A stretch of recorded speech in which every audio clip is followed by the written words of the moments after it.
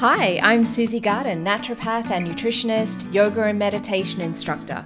Welcome to the Wellness Glow podcast for women who want inspiring and practical solutions to feel abundant energy and vitality on the inside and look radiantly healthy on the outside.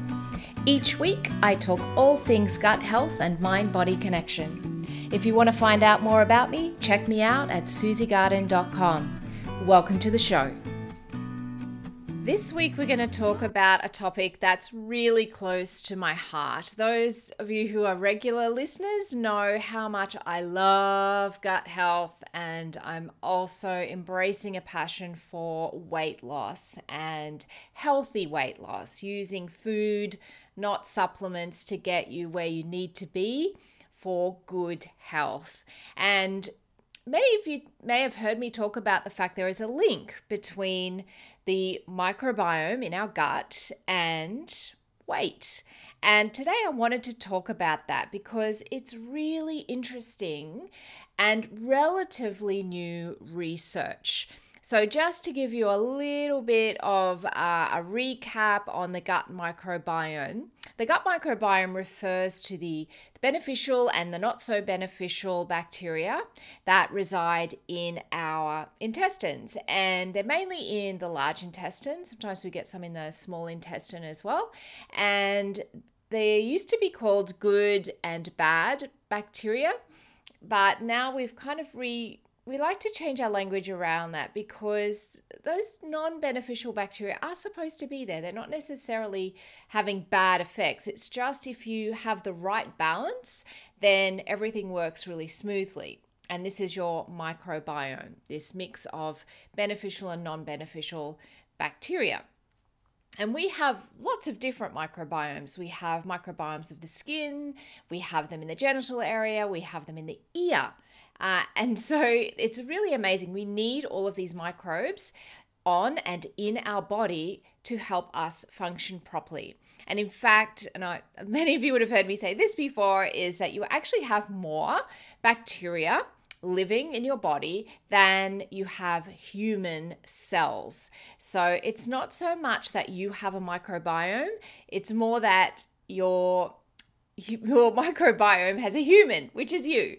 So that always blows my mind when I even try and think about it. So I try not to think about it too much. But your microbiome in your gut has really important roles. It helps to regulate your metabolism. It impacts nutrient absorption, and it also affects weight management. There's a whole bunch of other effects that it has, but I'm talking today just on weight regulation specifically because as you know, I like to keep my podcasts fairly succinct and in bite-sized chunks. So if you have questions about other parts of the microbiome, please DM me on Instagram or send me an email, susie@susiegarden.com, and I'm more than happy to do podcasts that are around what you're wanting to know about. So we know that your gut microbiome may help you maintain a healthy weight and even hold the key as to why some of us are more inclined to obesity than others. I mean, we all know people that can just look at a packet of Tim Tams and put on 3 kilos. And there are others that can eat as much chocolate as they want and not put on extra weight. So it's kind of like, how is this fair? And this is why it's really important to follow dietary recommendations that are specific for your body type, for your body biochemistry. And that's the kind of weight loss that I love to work with because it's really scientific. So the thing is with your gut microbiome, there's a bunch of research going on in this because obviously we have a real issue in our Western society of obesity. And there are a number of theories around why that's happening. And one of them is related to the gut microbiome. And the thing is, with our gut microbiome, we need to have diversity. So diversity means a whole bunch of different bacteria in there. And when we start to lose that diversity, when our bacteria start to get knocked off from certain things, I'm going to go into that in a second, that's when we can start to have health problems because we need that diversity to do all of the different jobs that the microbiome does. So what's really important if you're wanting to work on your gut health is to identify whether or not you do have diversity in your gut, or whether you have what we call dysbiosis. Dysbiosis is just an imbalance in the beneficial and the non-beneficial bacteria. So we want to identify if that's the case, and then we want to treat it. And it's actually pretty easy to treat once we know that that's what we do need to treat. And the kind of symptoms, the thing is, the symptoms are really variable. Some people have absolutely no symptoms. They might come in to see me and they have something that you would not necessarily connect to gut health, such as eczema. But we know that eczema can be a symptom of gut dysbiosis. We know that constipation can be. We also know diarrhea can be, so the two opposites. We know that bloating can be. We know that if you have smelly flatulence, that definitely can be. If you have cramping or abdominal pain, that can be a sign that you have some dysbiosis going on. And even food intolerances with no other symptoms, just food intolerances, can be linked to gut dysbiosis. Some of the causes of gut dysbiosis can be antibiotic use. And this is a really interesting one. And this is getting a little bit more research going on in it at the moment, because if you think about it, we have a lot of antibiotics in our food chain when it comes to meat production. If you look at the meat industry, they've known for a really long time, if you feed low-dose antibiotics to animals, they will put on weight more quickly. Therefore, don't have to feed them for as long. They can get them from birth to the abattoir in a much faster period of time, and therefore they make more money. So there is a thought that with this sort of knowledge, that potentially there could be a link between antibiotic use in humans and obesity, and particularly looking at childhood obesity. And there's a whole bunch of research going on there at the moment, because obviously that's a problem that we're dealing with in our Western society. We also know that there are certain drugs that can interfere with our diversity in our microbiome. And one of those is an over-the-counter drug called ibuprofen, which a lot of us take for pain relief or fever relief. And so we know that if you have quite a lot of that ibuprofen use, that is linked to a lack of diversity in the gut microbiome, and then that can lead to dysbiosis and other problems. So we know that there are these links. We also know, and we're building this kind of theory, we also know that overweight people tend to have dysbiosis. So when they test people's gut, and there's a whole bunch of research studies going on so we've got this huge database now of gut bacteria and demographics. So it's really awesome to have a look at, does body shape get influenced by gut bacteria, whether you're an apple shape or a pear shape, for example? Does sleep disturbances get influenced by gut bacteria? Like, there's a whole bunch of information that we now have. And what we know is overweight people tend to have dysbiosis more so than healthy weight people. Remember, dysbiosis is that imbalance between the beneficial and the non-beneficial bacteria in the gut. And what happens is this leads to inflammation, so increased inflammatory factors and chemicals being released in our body, and it can also increase our blood glucose levels because there's greater extraction of energy from food. We know our Western diet has increased sugar and it has high fat generally, and not the good fats necessarily, and so this can lead to weight gain. So that's one of the theories that's being postulated, I guess, around it. Obviously, just as an aside, increased blood glucose levels leads to increase potentially in insulin resistance, and therefore can lead to diabetes. So again, that's another nasty kind of side effect of having dysbiosis. So it's really important to maintain a healthy gut and a healthy gut microbiome. The other thing is, interestingly, is exercise. Exercise actually increases bacterial diversity. So, and again, when you think about it, I mean, there's a lot of research around calories in and calories out. And that used to be the way that people lost weight, is you looked at the calories going in, you look at the calories going out. And as long as you had less calories going in, then you should lose weight. But we know that there are some foods that, even though they're high in calorie, they don't make people put on weight. And we know that if people exercise, that helps with a weight loss program. But we think of that as being because we're using calories. But in fact, obviously that will be part of it.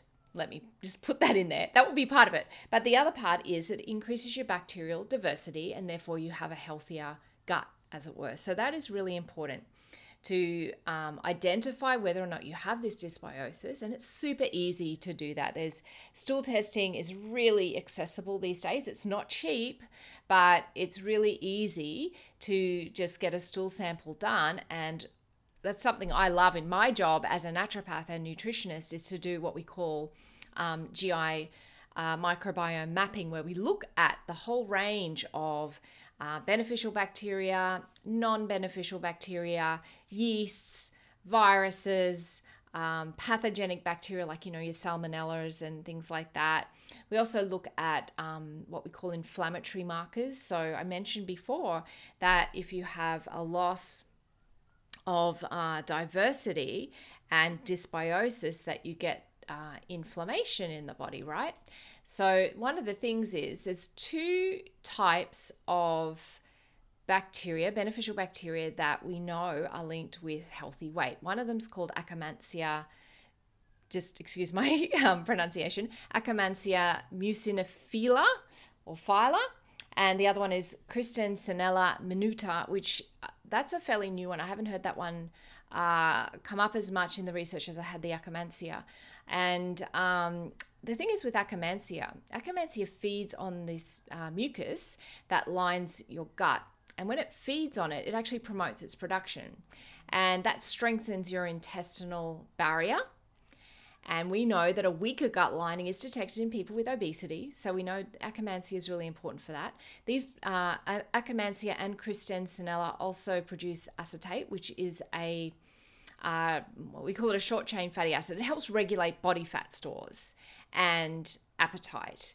And the thing is, at the moment, certainly in Australia, I'm not sure about overseas, we can't supplement Akkermansia, but we can use food to help to improve our numbers of Akkermansia. So we can try and boost the numbers of Akkermansia with prebiotic foods.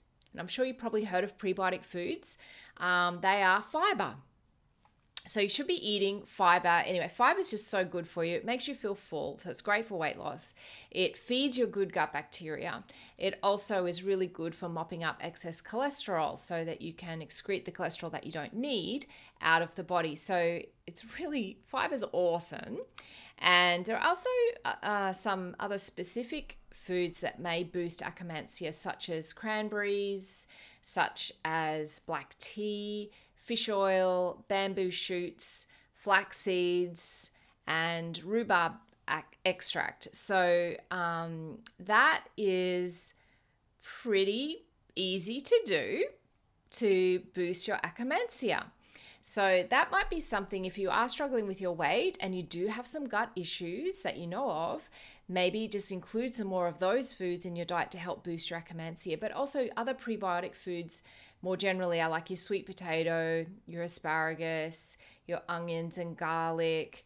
There's plenty of them. I might in my socials put a list actually of prebiotic foods. Actually, I'm sure I've got it in there already if you want to go and have a look, but I'll put it in again just to make sure we're covering that for you.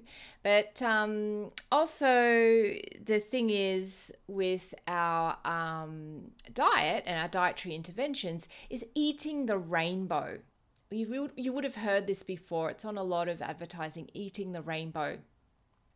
And what we mean by that is eating lots of different colored fruits and veggies. And the reason for that is the color of those fruits and veggies is provided by awesome plant nutrients.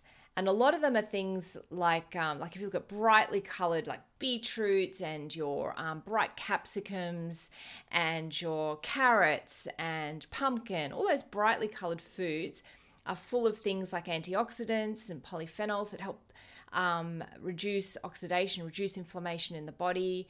And so these kind of foods are things that we should be eating every single day.